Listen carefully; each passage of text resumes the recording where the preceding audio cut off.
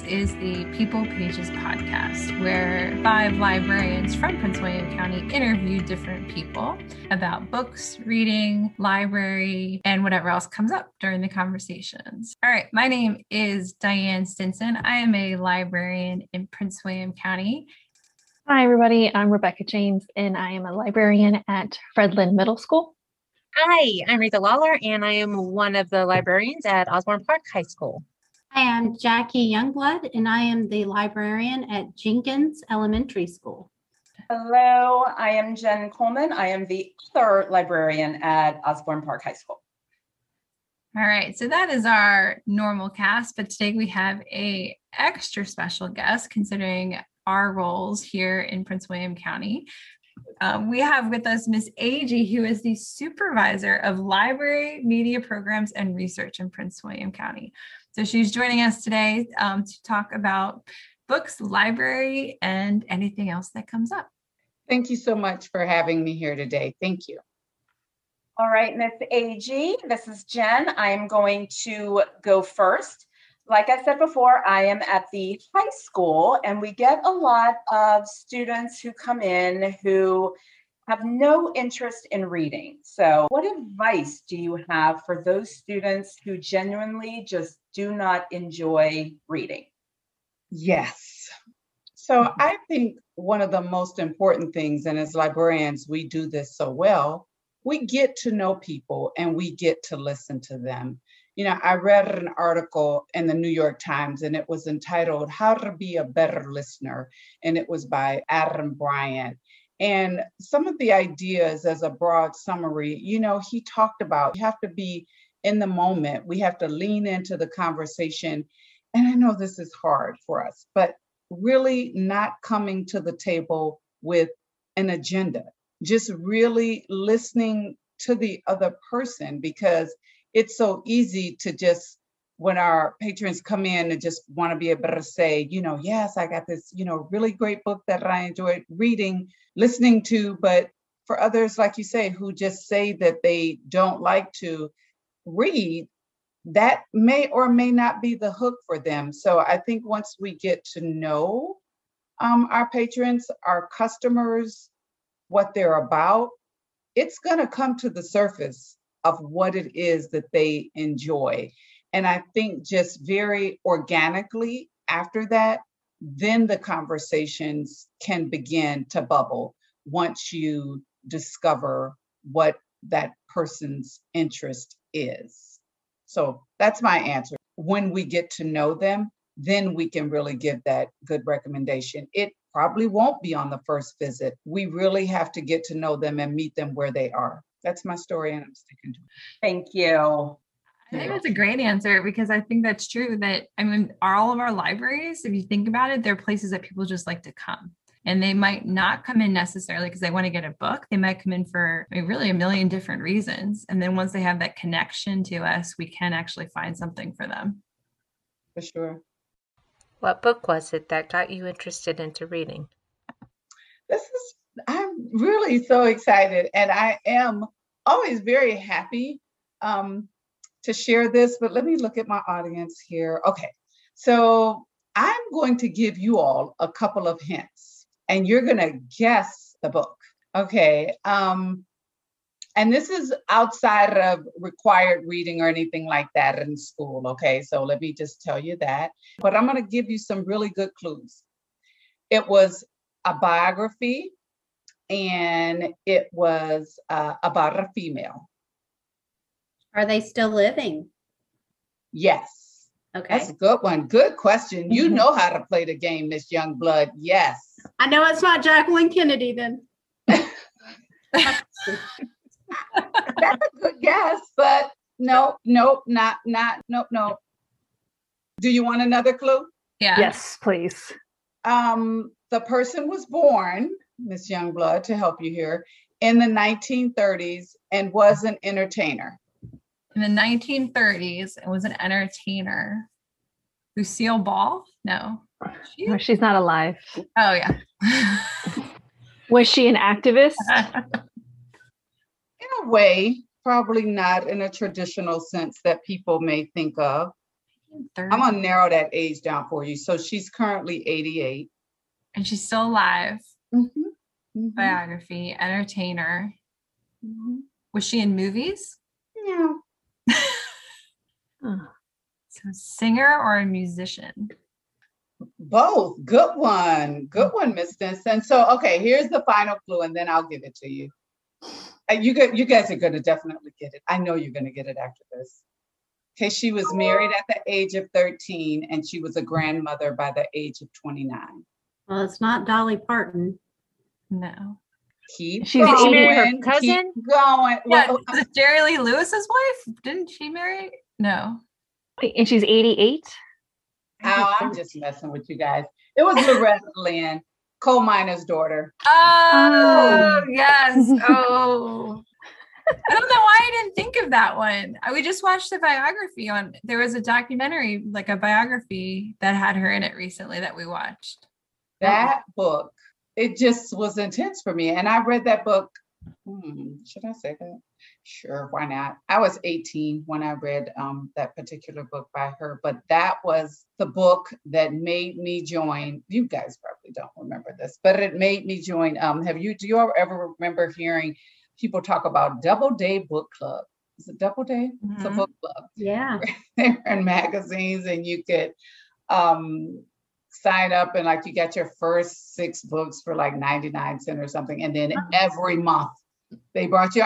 Do you remember that? Okay, yeah. And then you got all of these books, but that is what started me though. But it was Loretta Lynn's Coal Miner's Daughter. That's a good one. It is a good one. Who, so you got it from the Doubleday. So it wasn't somebody who recommended it to you? No, actually, someone recommended it, and then from there, they told me that they got it from the Doubleday Book Club, and I was like, "Sign me up." And that goes right into our next question. What book are you reading right now? Oh my goodness! So I just finished Stamped: Racism, Anti-Racism, and the remix. So that was good. And then, currently, right now, Grown by Tiffany Jackson. Have you read it?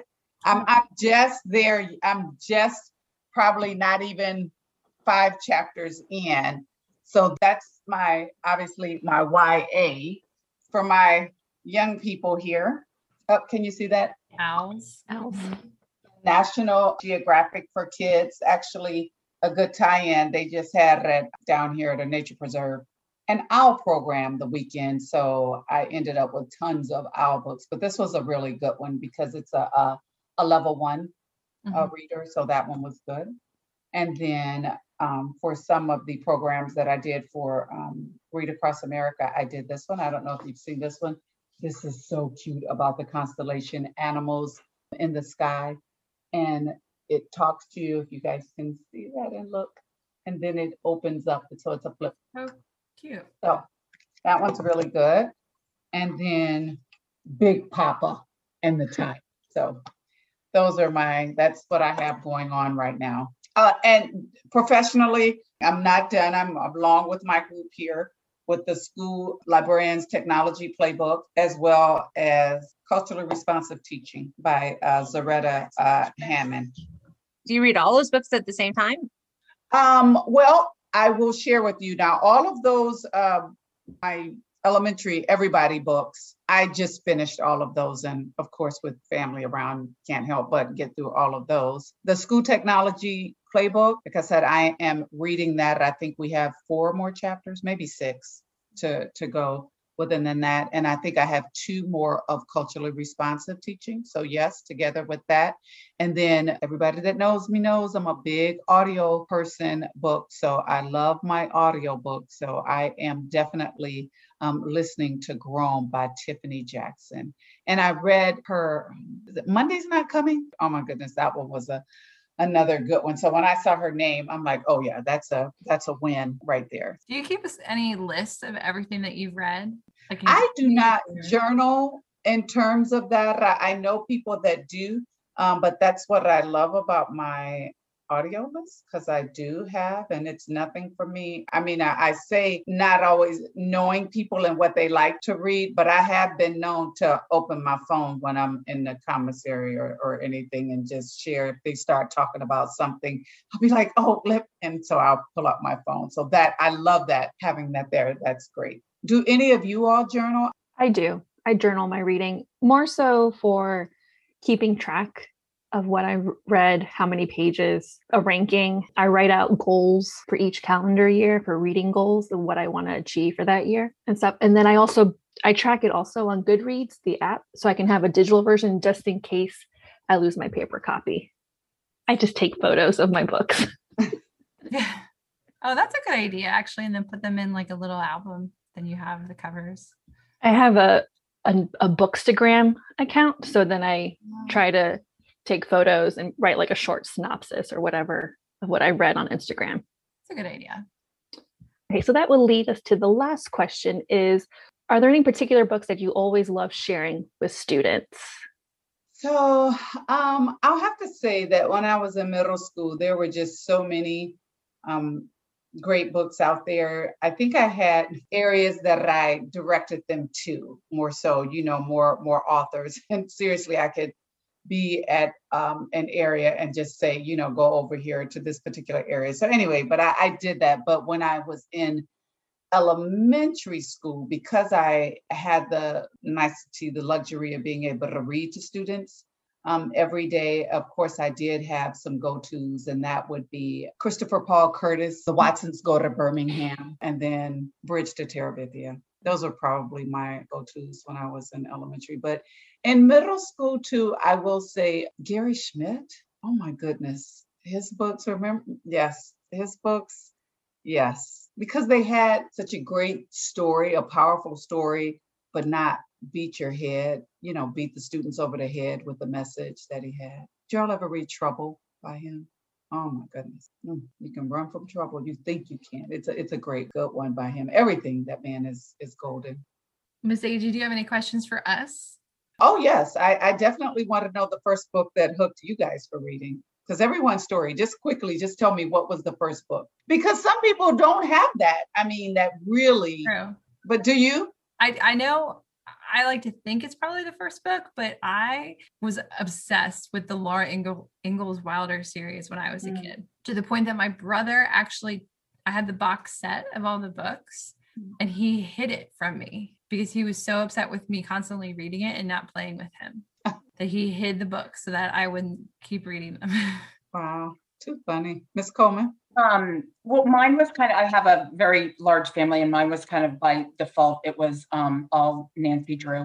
Oh. So hand-me-down books, but that got me. So mysteries, is that still where you are today? Do you live there now?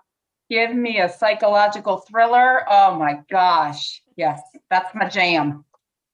Miss Lawler? My mom used to read to me all the time, so mostly Mrs. Piggle-Wiggle. But the first book I ever cried at was Gone with the Wind. That was where I had an emotional attachment to books that they could actually cause me to tear up. I just talked about Miss Piggle-Wiggle with somebody last week and they had never heard of the series. Yeah. I was like, how could you not? Miss James? I'm trying to think now.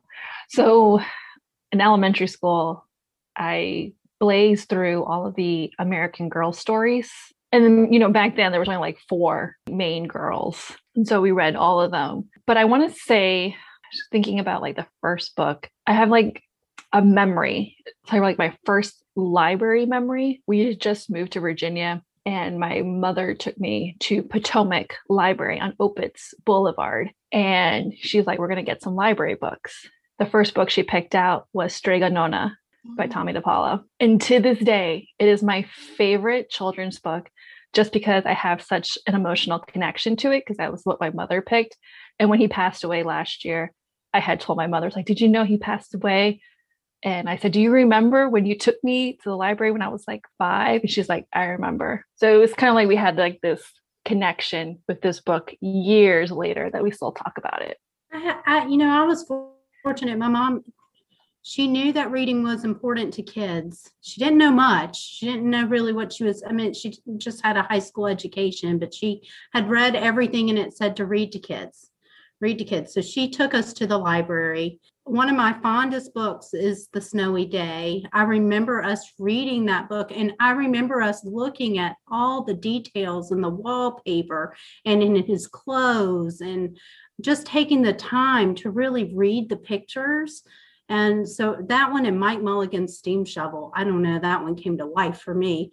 But I didn't really like reading as a kid, though, like on my own. Going through school, I didn't like it until I got to college and somebody hooked me onto those Nicholas Sparks books. Yeah. Loved every single one of them. I would never probably pick one up now, but it turned me on to reading on my own. Like I found a love for it for myself. Well, thank you all so much for sharing your reading. Yeah. Thank you for joining us today. Happy reading.